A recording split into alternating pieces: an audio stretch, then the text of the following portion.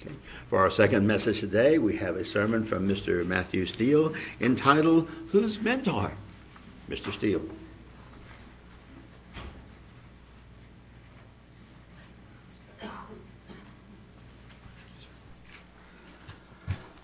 I have to apologize to Reg. He asked me the other night what my topic is going to be on. I'm like, I think something about Elijah. Sorry, Reg. So I hope for most of us, at some point in our lives, either in the past, now, or continuing maybe on into the future, that we will be blessed to have what you could call a very special relationship.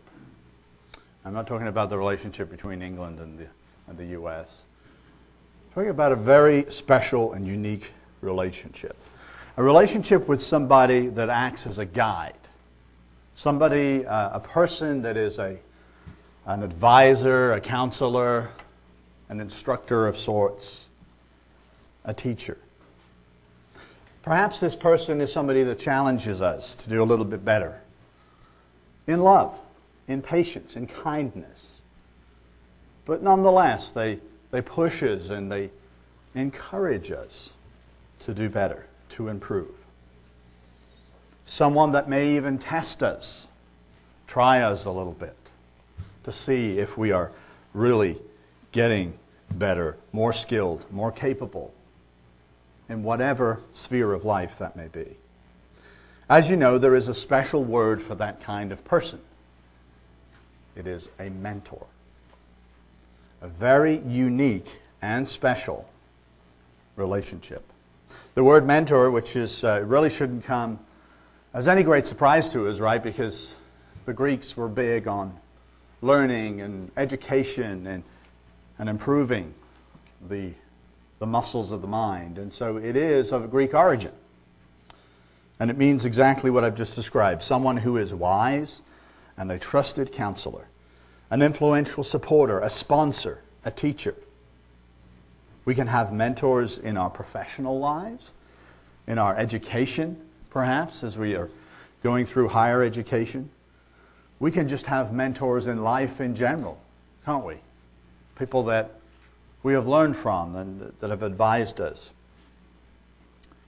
We can have mentors at work as we continue our career. And more importantly, we can have mentors in our Christian faith. Very important. And so perhaps right now you're thinking back to individuals in your life that have served these roles, that have filled this kind of role. Maybe they filled it for a short period of time, and then we grew, or we moved apart physically, or whatever the situation may be. For myself, there's just a few people that I consider thus far to have been my mentors in life. The first, and of course probably the most enduring, was my dad. He was my first mentor. And I was blessed to have that, because we don't always have dads necessarily who are good mentors, do we? We may not have a good enough relationship, and that would be really sad. But I was blessed to have that. You know, both of my parents were tremendous teachers, educators to me. My mother taught me so very much from a very early age. But there is something unique and different, isn't there, about fathers and sons. And if that relationship can be set up right, and we can overcome those challenges that we might sometimes have, it's a very unique opportunity to have a fantastic mentor relationship. And so that is really where my dad is. And the reason why is because, well, dads and sons have a critically important relationship. And he guided me. He brought me into an understanding of things in my faith that I hadn't had before. As my faith began to deepen, my understanding of theology began to grow and mature. And I'm talking, within my middle teens and older teen years, My dad was that guide. He was that mentor to me. And he helped me through these fundamental questions of our faith. And if I could define those two questions, those two critical areas, because I was raised Baptist. I was raised on the Bible. I understood who God was, who Jesus was, and that Jesus died for my sins. But I was learning more. And I was learning some unique things that I hadn't experienced before. So those two areas that are fundamental, I think, is that the law of God is for the Christian to keep. That it is a blessing to us. That it is a light to us. That it is an aid to us. And that the holy days and the Sabbath is fundamental to obtaining a greater understanding of the gospel. So if I had to characterize the two main points that my father really helped me with, it would be those two. He helped me navigate these questions with all their ramifications. And there were ramifications, both in my own household and my church life. Moving from an active, larger Baptist church to a small group that met every other Sabbath in a library, and then for a short while in a pub, but we won't go into that. There were no other patrons there at the time, so. But it was a very spiritual experience. Where's Ron on the drum? So there were ramifications, and he guided me through those things. Not telling me what to do, but answering my questions, being a mentor, and allowing me to explore these truths, these broader understandings of Christianity with him for myself.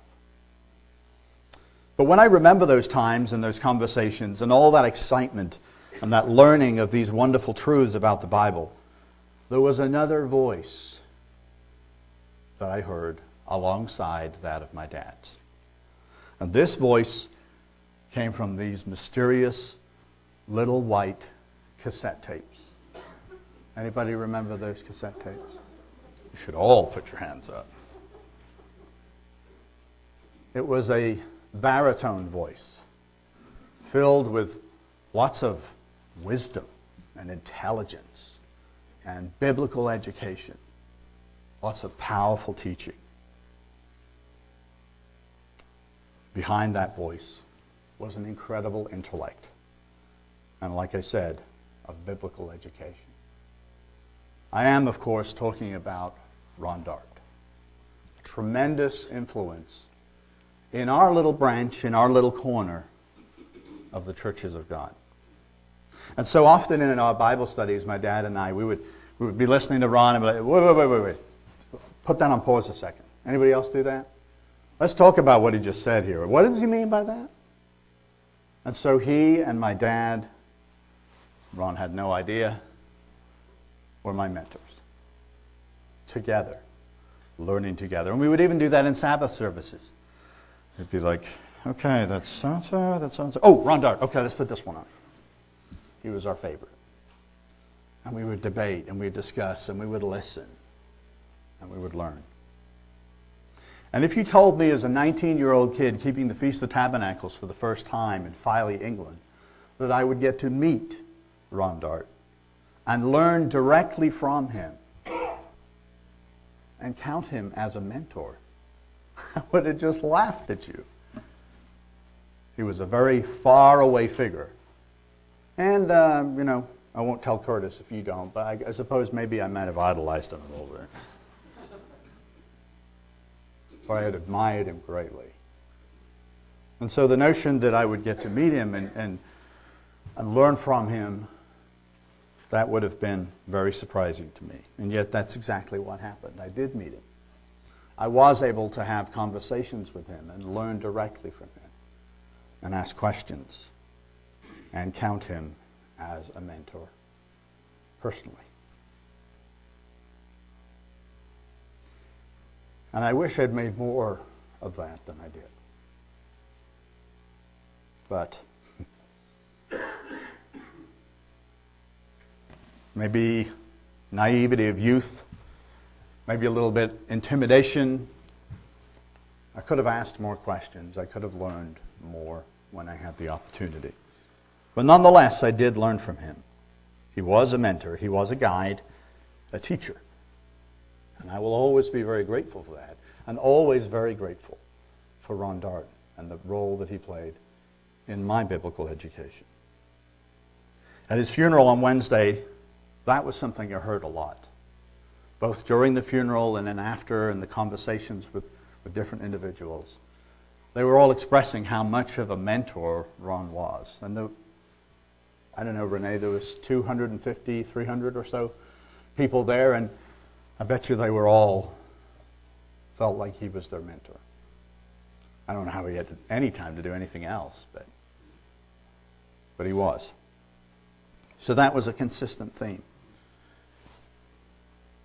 Why did I tell you all of this?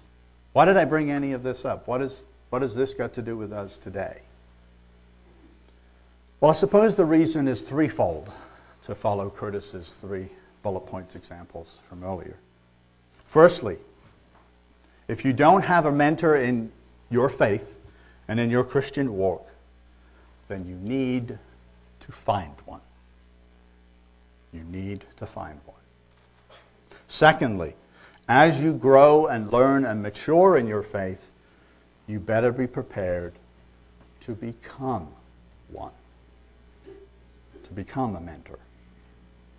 And then thirdly, if you have been a mentor to someone, or are now a mentor to someone, then you need to find a way to successfully transition that relationship when it is time and before it's too late. And we'll get into that in a little while. So going back to the first point, if you don't have a mentor in your faith, in your Christian walk, then you need to find one. Why is that? Why would you need a mentor?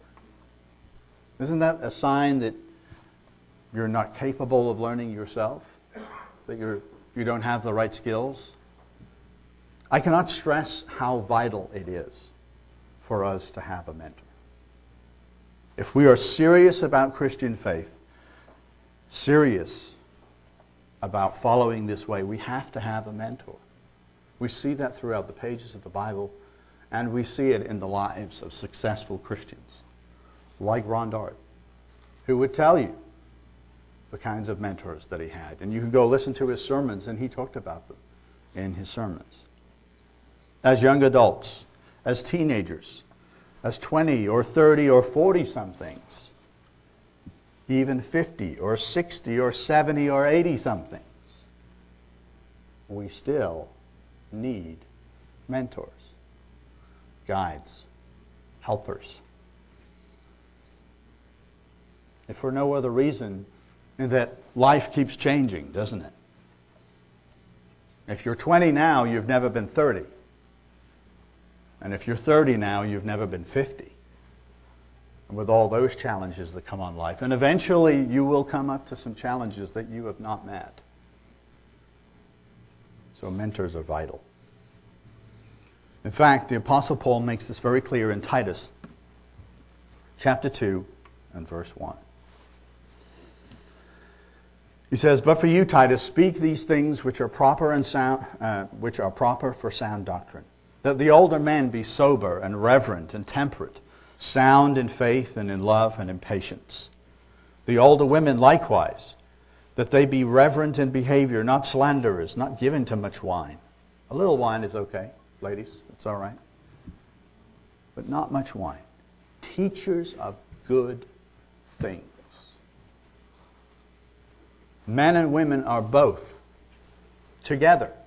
He says, likewise, all these elements are what we should be. Older men and women. What's the age range? He didn't give us one. If you're older than someone younger, then you can be a mentor. Up to their level of your level of experience, right? Because we need to keep growing together. So men and women both. Let me much have an ability to teach. And perhaps an ability to teach is the most important thing that we can have In my experience, a mentor who is able to teach without you feeling like you've just got a lesson is really the best kind of mentor, wouldn't you say? It's natural. It just flows. And we learn. And we improve. And we become equipped. Verse 4, that they admonish the young women to love their husbands. Renee said I shouldn't say this, but I guess husbands are hard to love. But I'd also suggest that husbands love their wives, right? He's not building one side or the other with these things. He's just pulling examples about church life, about how we live together, how our families are together, how our church life is together. And he's pulling from experiences that make sense to each one of these individuals here. To love their children. Apparently children are hard to love too. And you know, we can ask that question, well, what did he mean? I mean, were the Greek world so messed up that they lost all love for their children? Or was there something else that he was getting at? Is there love and then love? Love that's instructive. Love that is beyond just having affection and emotion for, but the kind of love necessary to go that extra mile when you're extra tired to make sure that they have that instruction or that thing that they really need. A different kind of love, I think, is what he was looking at. So as young parents, maybe we could do with some help. Renee and I sought some help. We had twins, so you need help when you have twins, by the way, Amanda, just in case.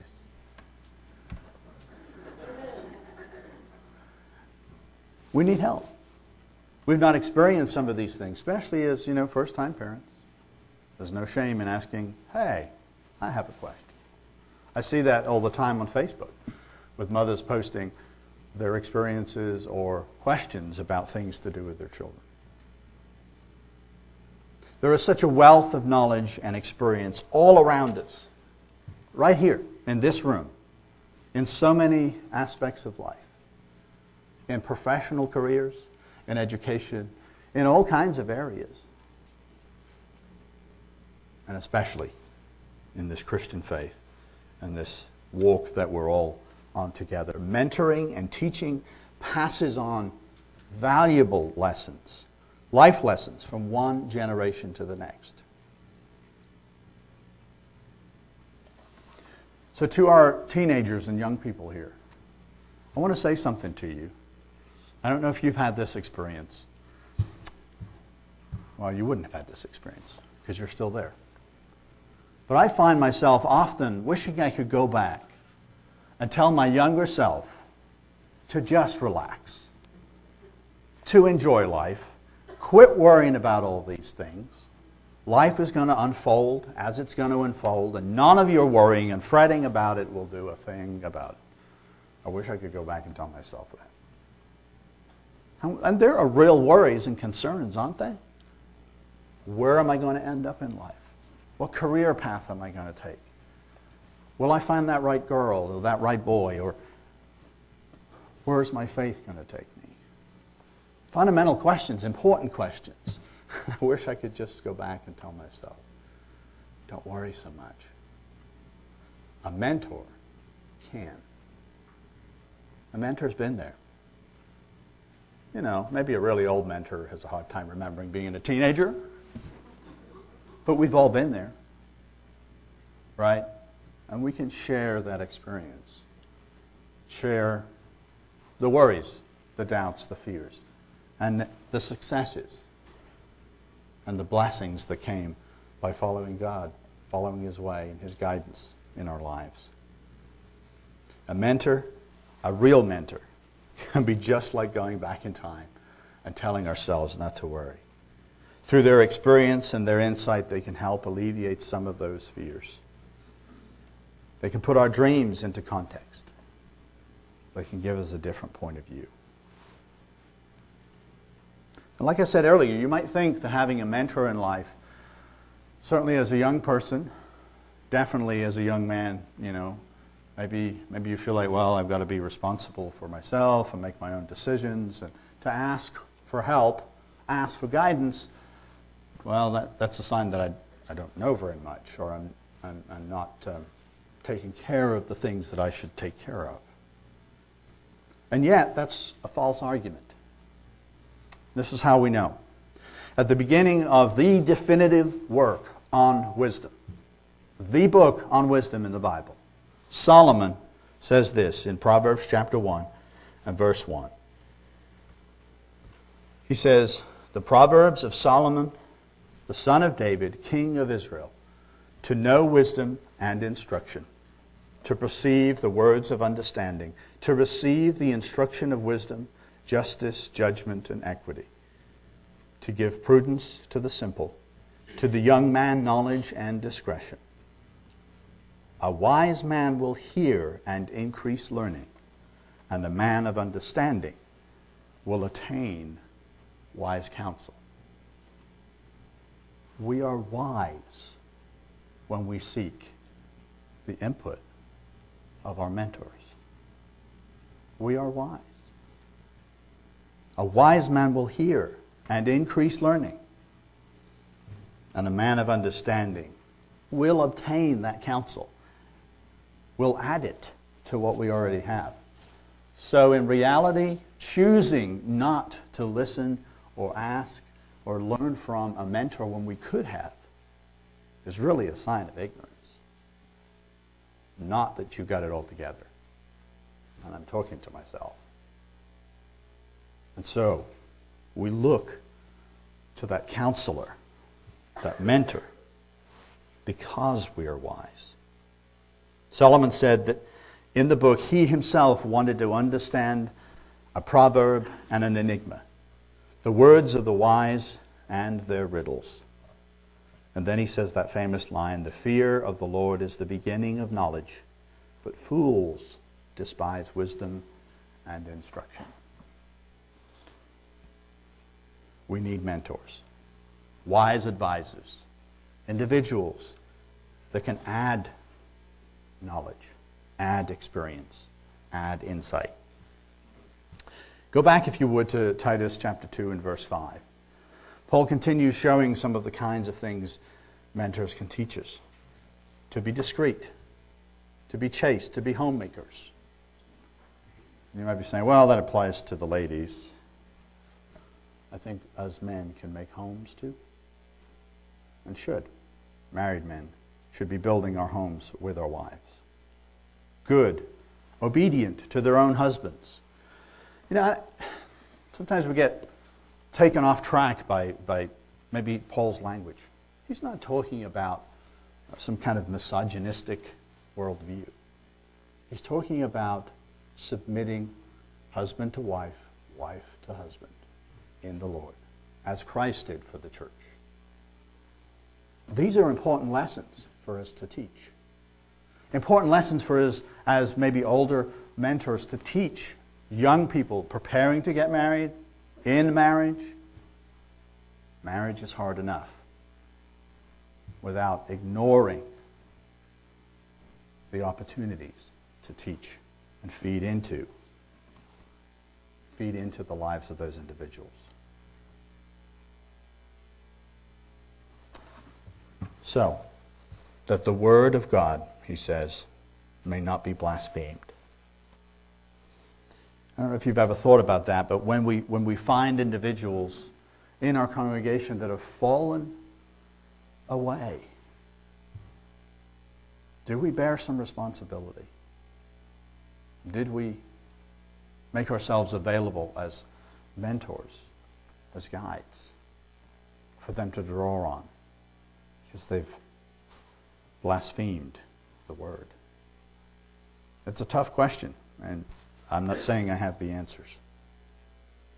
Likewise, exhort the young men to be sober-minded, in all things showing yourself to be a pattern of good works, in doctrine showing integrity, reverence, incorruptibility, sound speech that cannot be condemned, that one who is an opponent may be ashamed, having nothing evil to say of you.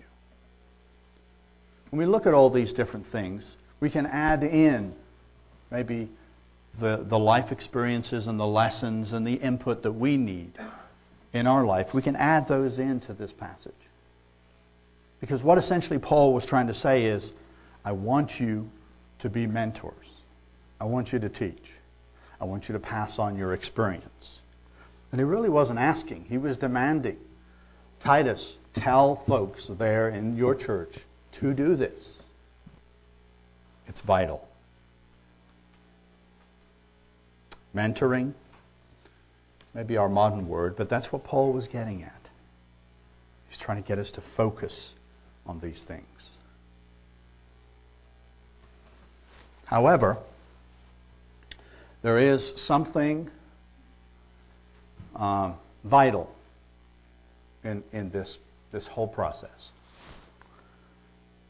It's not good enough to just identify somebody and say, okay, I'm going to make them my mentor. There's a danger in there. We have to do this right. A mentor has to be qualified, right? We can't just pick anybody to be our mentor. It has to be qualified. I think it was C.S. Lewis that said, a teacher cannot teach what he himself does not possess. Right? And that's the truth. A teacher cannot teach what he himself does not possess. I remember one time I took a IT class, a server admin class, something along those lines from TCC, trying to brush up my skills. I had some knowledge of the software, of the operating system, but I wanted to improve. So I took this class. There was this adjunct professor who clearly had a day job and was doing this on the side and was absolutely awful. He couldn't teach us a thing. All he did was point to the book and point to the screen and then tell us stories of how he saved the world with his networking abilities. And, you know, I like network guys. I'm a bit of a network guy myself, but I don't think I've ever saved the world with networking abilities. He just couldn't teach because he didn't know what he was talking about. He wasn't qualified.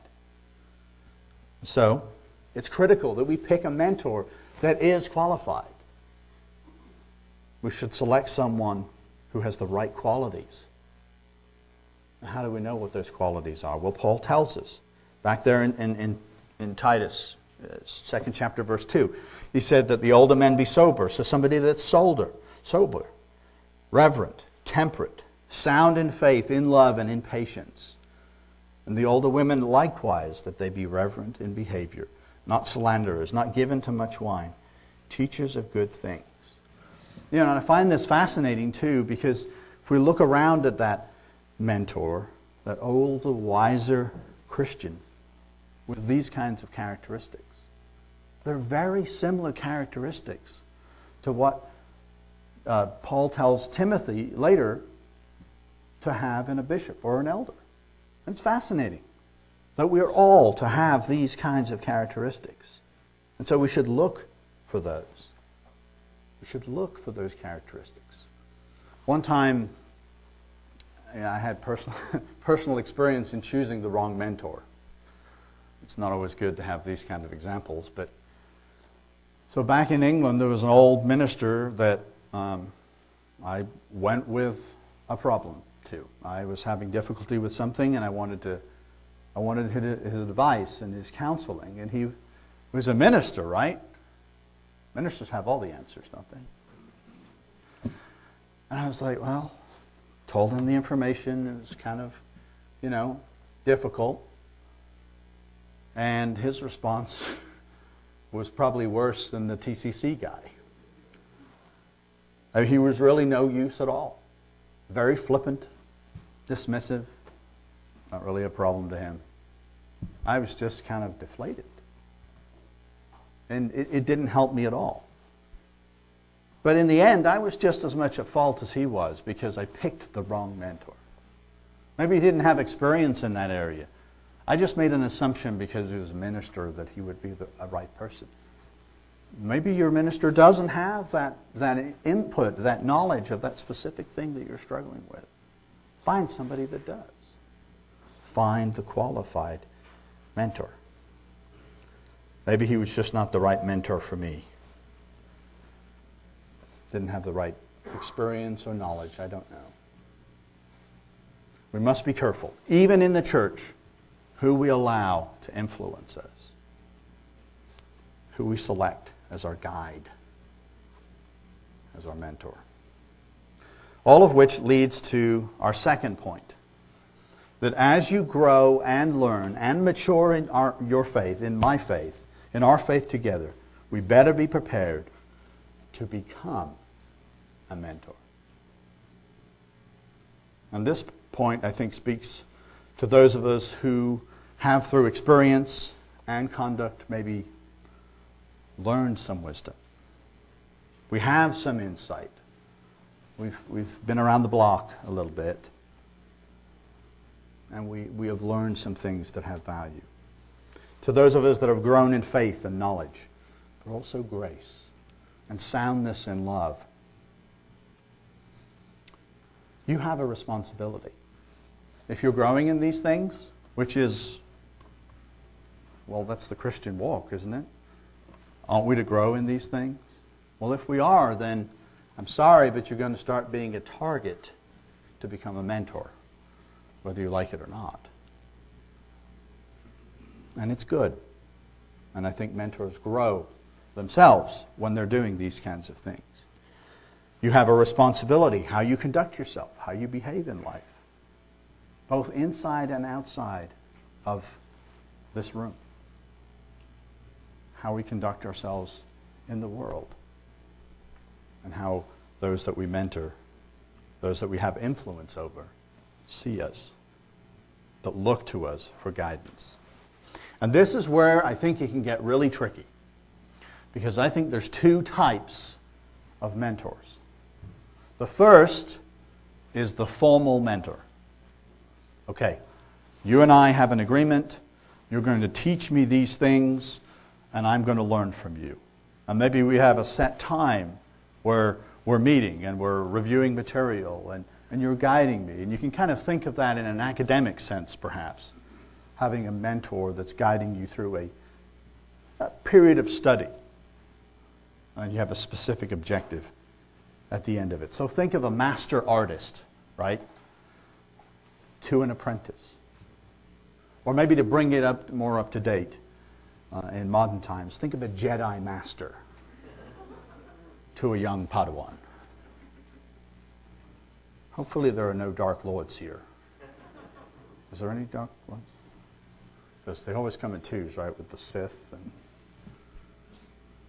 But a Jedi master to a Padawan. Very formal. I'm going to train you, and you will be trained. So that's probably the easiest type of mentorship. But then is the informal, the kind that sneaks up on you when you're not watching. And you could almost describe that as, you know, if you're a dad and you've got a little boy and he's watching what you're doing to fix something, and then he runs off and goes and starts doing the same thing with the power socket, right? So it's not that funny. I did that, by the way. So it kind of carries a little bit more risk because you're unaware that it's happening. And you might start to become a mentor before you know it. And sometimes with that informal mentorship, okay, you kind of figure, oh, okay, I guess I'm kind of being a bit of a mentor. But then you don't know when it ends either. The lines can be blurred. And when is that person receptive to that kind of relationship anymore or not? That can be a little tricky. Maybe just good old-fashioned communication might help. Ask them. There'd be no harm in that. I made that mistake. There was a person that was engaging with me as a mentor, and I didn't see myself as one, and so I guess I didn't act accordingly, and I made some mistakes. And I damaged a relationship. And I regret that. Maybe I should have been more aware of the influence that I can have. We should take tremendous effort to be careful how we act as mentors, as examples, how we treat those who are mentoring, who we are mentoring, and to realize when we have become that mentor. Continuing on in Titus chapter 3 and verse 1, Paul says to Titus, remind them to be subject to the rulers and authorities, to obey, to be ready for every good work, to speak evil of no one, to be peaceable, gentle, showing all humility to all men. Sounds like good advice, isn't it, for us to follow as mentors? Not an evil speaker, peaceable, gentle, not condemning. This is straight from Paul. A humble person, humbly teaching, humbly sharing our experience. And I think that humility just might be the single strongest indicator, if you're looking for a mentor, that you've found one. Having a genuine humility, not a false humility, not what I can only describe as a weak-minded humility, but a real, tangible, humble person with life experience to share, spiritual experience to share. That is probably the key to finding a good, humble mentor. Somebody that probably understands that they don't have all the answers, right? And maybe if your mentor's a little quick to tell you what's right and wrong and how to do things, you might want to reassess that relationship. Someone who knows where they have come from in life and where they are now going. And it needs to be the same place you want to go. He says in verse 3, for we ourselves were also once foolish, disobedient, deceived, serving various lusts and pleasures, living in malice and envy, hateful and hating one another. But when the kindness and the love of God our Savior toward man appeared, not by works of righteousness which we have done, but according to His mercy He saved us, through the washing and the regeneration and the renewing of the Holy Spirit, whom He poured out on us abundantly through Jesus Christ our Savior, that having been justified by His grace, we should become heirs according to the hope of eternal life. This is a faithful saying, and these things I want you to affirm constantly, that those who have believed in God should be careful to maintain good works. These are good and profitable to men. So if we are in this position of being a mentor to someone, to being that spiritual guide, it's critical that we are not foolish, that we're not deceived, or rather that we remember that we were once foolish, that we were once deceived, that we were once disobedient, that we were once ignorant, that we did once have immature attitudes, immature ways of looking at the world. I really like the line from Star Trek, to keep with the sci-fi theme. Captain Picard is talking about his youthful days, and he's kind of complaining about his ignorance, and he said that he was in very much need of seasoning. I think I just heard somebody say that. Got a Star Trek fan out there. Live long and prosper. Very much in need of seasoning. I know I was. Hopefully I'm a little flavorful now. I don't know. I'm trying to be. In Philippians chapter 4 and verse 8, Paul also says, finally, brethren, whatever things are true, whatever things are noble, whatever things are just and pure and lovely, whatever things are of a good report, if there's any virtue, and if there's anything praiseworthy, meditate on these things. And you might think, well, that's kind of a strange scripture to go to when we're talking about being mentors. But Paul's saying, fill yourself with good stuff.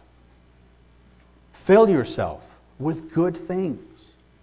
Live your life bringing in good things, lovely things, of a good report, virtue, praiseworthy. Bring those things into you. One, it's good for us as individuals. But more than that, as mentors, we need to look at ourselves a little bit like a museum, right? A museum who you walk through the doors and there's all these fantastic artifacts in display cases with information on the walls where things have been taken from and explained, and life experience, right? Like a museum, rich, full of information that could help somebody as we mentor them and let them roam the halls and ask questions and learn. So we need to fill ourselves so that our young Padawan, when they're ready, can learn from us. Paul says, the things which you have learned and received and heard and saw in me, these do, and the grace and the God of peace be with you. Paul was that museum, if you were. He was that place of learning for all of these individuals. Titus being one of them. He was a mentor to him. And he's like, share this with them, that each one of them can be mentors to others. And this just keeps magnifying on. So am I saying that you should be like Paul? Absolutely. You should be like Paul. I should be like Paul. It's part of why we're here. This idea of being an effective mentor and a prepared mentor is the basis for discipleship. I don't know if you've ever thought about that.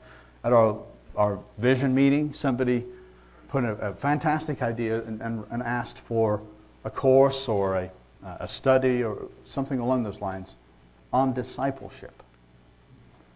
And I hope we do that, and I think we probably will do that. But this is the basis of it.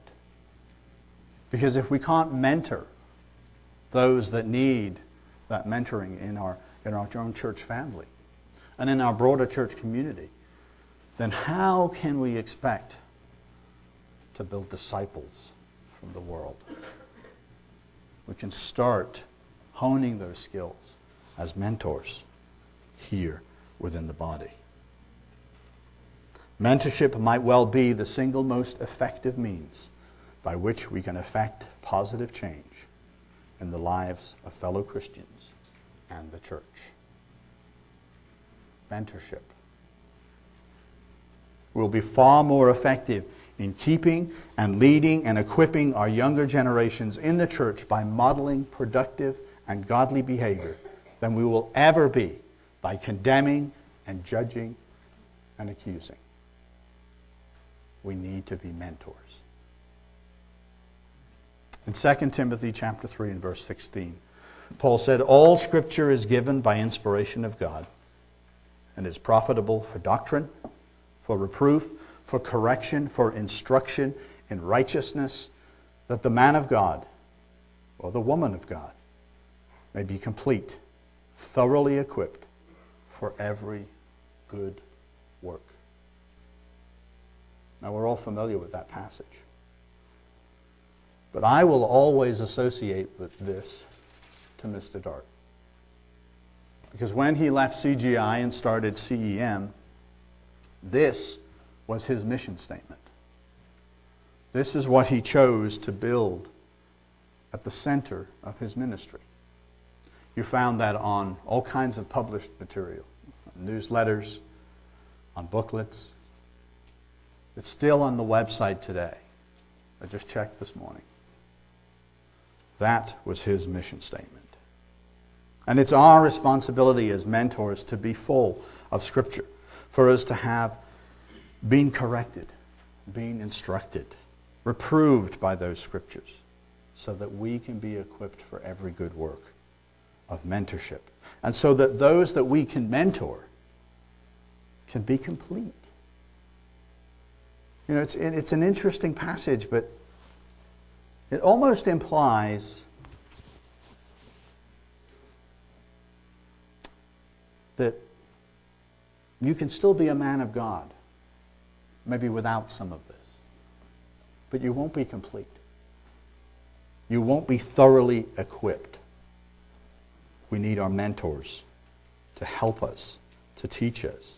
And we need to be willing to listen to our mentors. As we become mentors, or at least potential mentors, we have to make sure that we are ready with God-based insights. And that comes from, again, pulling all those good things into us and being prepared. And so we come to the final point on mentoring.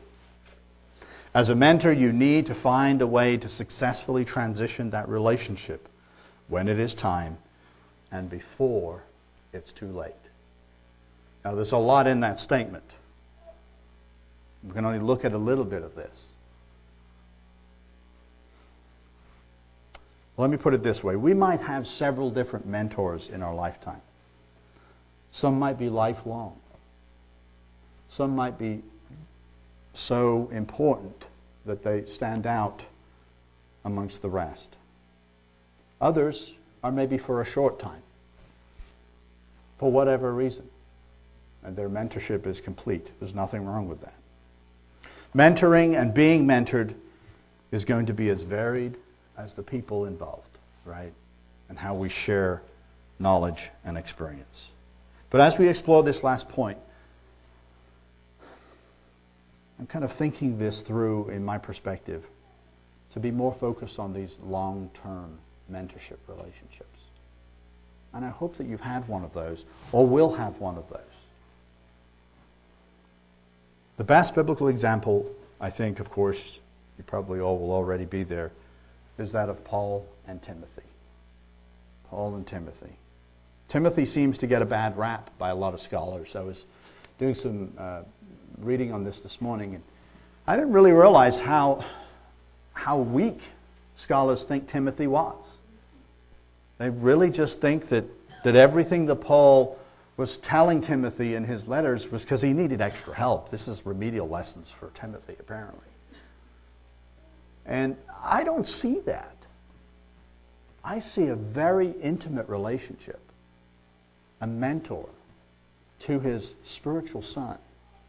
And Paul is just desperately trying to pour in whatever else he can get out to fill this man up, because he knows his time is short. Right? I have limited amount of time here. I need to fill you with all the wisdom and the experience and the teaching that I've received. Paul was Timothy's spiritual father. He was preparing him for a time when he would have to live without Paul. That is beautiful. That is love. That is the love of a mentor to his spiritual son. So I don't think it was weakness. I think it was just Paul's last opportunity to teach. Especially the second epistle, I think, in my mind. Very intimate transfer of wisdom, of knowledge and experience. You know, Paul did not have the ability, right, to mind meld. And I wish we could have a mind meld. It's a really neat episode of Star Trek where Picard had a mind meld with Spock's father, and then Spock had a mind meld with Picard. I wish we could do that, right? Because then throughout the generations, we'd all have little mind melds of Paul, right? But we do have that through these letters because of the relationship that Paul had with Timothy. Just listen to the words that Paul writes to Timothy. They're full of love. They're full of instruction and teaching in a supportive, encouraging way. In 2 Timothy chapter 1 and verse 1, it says, Paul, an apostle of Jesus Christ by the will of God, according to the promise of life which is in Christ Jesus, to Timothy, a beloved son, grace, mercy, and peace from God the Father and Jesus Christ our Lord. I thank God whom I serve with a pure conscience, as my forefathers did, as without ceasing I remember you in my prayers night and day. Another thing that mentors need to do, right? Night and day, without ceasing. Greatly desiring to see you, being mindful of your tears, that I may be filled with joy, when I call to remembrance the genuine faith that is in you, which dwelt first in your grandmother Lois and your father Eunice, and I am persuaded is in you also. Therefore I remind you to stir up the gift of God which is in you, through the laying on of hands. For God has not given us a spirit of fear, but a spirit of power and of love and of a sound mind. Paul knew that there would be times that Timothy, in his life, would be in dark places, would be in struggled. By all accounts, we understand that Timothy was in prison at least once. And it's referred to in, I believe it's in Hebrews.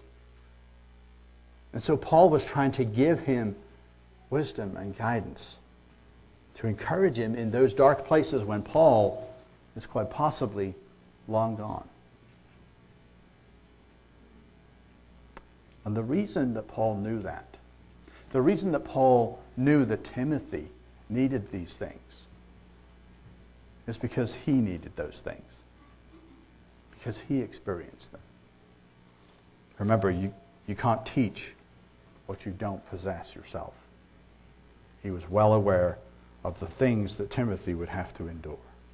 Therefore, do not be ashamed of the testimony of our Lord, nor of me his prisoner, but share with me in the sufferings for the gospel according to the power of God, who has saved us and called us with a holy calling, not according to our works, but according to his own purpose and grace, which was given to us in Christ Jesus before time began, but now has been revealed by the appearing of our Savior, Jesus Christ, who has abolished death and brought life and immortality to light through the gospel. For this reason, let's drop down to verse 12, I also suffer these things. Nevertheless, I am not ashamed, for I know whom I have believed, and am persuaded that he is able to keep what I have committed unto him until that day. Hold fast the pattern of sound words which you have heard from me, in faith and love which are in Christ Jesus. That good thing which was committed to you, keep by the Holy Spirit who dwells in us. Hold fast that pattern, the way I mentored you, the examples I showed you, the lessons I taught you, the things you saw me endure. Follow those things. Follow this pattern. Dropping down to 2 Timothy verse 1. You therefore, my son, be strong in grace that is in Christ Jesus, and the things that you have heard from me from among many witnesses. Commit these to faithful men who will be able to teach others. Continue to mentor and to teach. You therefore must endure hardship as a good soldier of Christ. No one engaged in warfare entangles himself with the affairs of life. He stays focused for the mission, right? That he may please him who enlisted him as a soldier.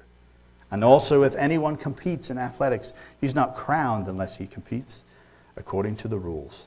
The hard-working farmer must first partake of the crops. Consider what I say, and may the Lord give you understanding in all things. I kind of imagine that Paul probably said that a lot. Okay, consider what I say, as he's mentoring. And there's not enough time to go through all of this today. See, I'm running out of time here. But we should read this. I encourage you to read this tonight in the light of being a mentor and looking for a mentor. In mentorship in our congregation, in our church life. Paul was trying to fill Timothy with everything he could before it was too late. You know, when we lose long-term mentors, men and women of tremendous influence and impact in our lives, our worlds can be rocked. You know, we can really be hit hard. And that kind of loss, even with all the preparation that they can give us, we're still hit by it. Its impact, though, can be lessened. It can be mitigated. And Paul showed us how. He gave us a template. He gave that template to Timothy. And Timothy is kind enough to share his mail with us. And he gave it to us. If you are a mentor, I urge you to find a way to communicate to your charge those precious jewels of wisdom and experience, writing them down like Paul did. I don't know if you've ever thought of that, but you could write them down and share them with those that you're mentoring. A fantastic way to preserve those. I think of Ron. We have those, don't we? He wrote so many articles and booklets and produced so many sermons. I just listened to a sermon of his a couple of days ago. He's still able to teach, and we're blessed to have that. I charge you, Timothy, therefore, before God and the Lord Jesus Christ, who will judge the living and the dead at his appearing and in his kingdom, preach the word. Be ready in season and out of season, convince, rebuke, exhort, with all long-suffering and teaching. For the time will come when they will not endure sound doctrine, but according to their own desires, because they have itching ears, they'll heap up for themselves teachers. And they will turn their ears away from the truth and be turned aside to fables. But you, be watchful in all things, endure afflictions, do the work of an evangelist, fulfill your ministry. I just want to end on that note. Because as you mentor others, and as you receive mentorship, that point right there is vital for us all to remember. Because often mentors make the mistake of thinking that those that they have mentored need to do their ministry, follow on from their ministry, follow on from their work, to do things exactly the way they did it. Curtis pointed that out very well earlier. That's not what Paul said. Paul is an excellent mentor. He said, fulfill your ministry. It's different from mine. And I think about that. I think about why that is. Paul's not done. Paul's on hold. He's going to get back to his ministry, right? We need to have our own. Each and every one of us fulfilling our own God-given ministry. With all the lessons, yes, with all the truth and the insight and the skills and the tools that our mentors gave us.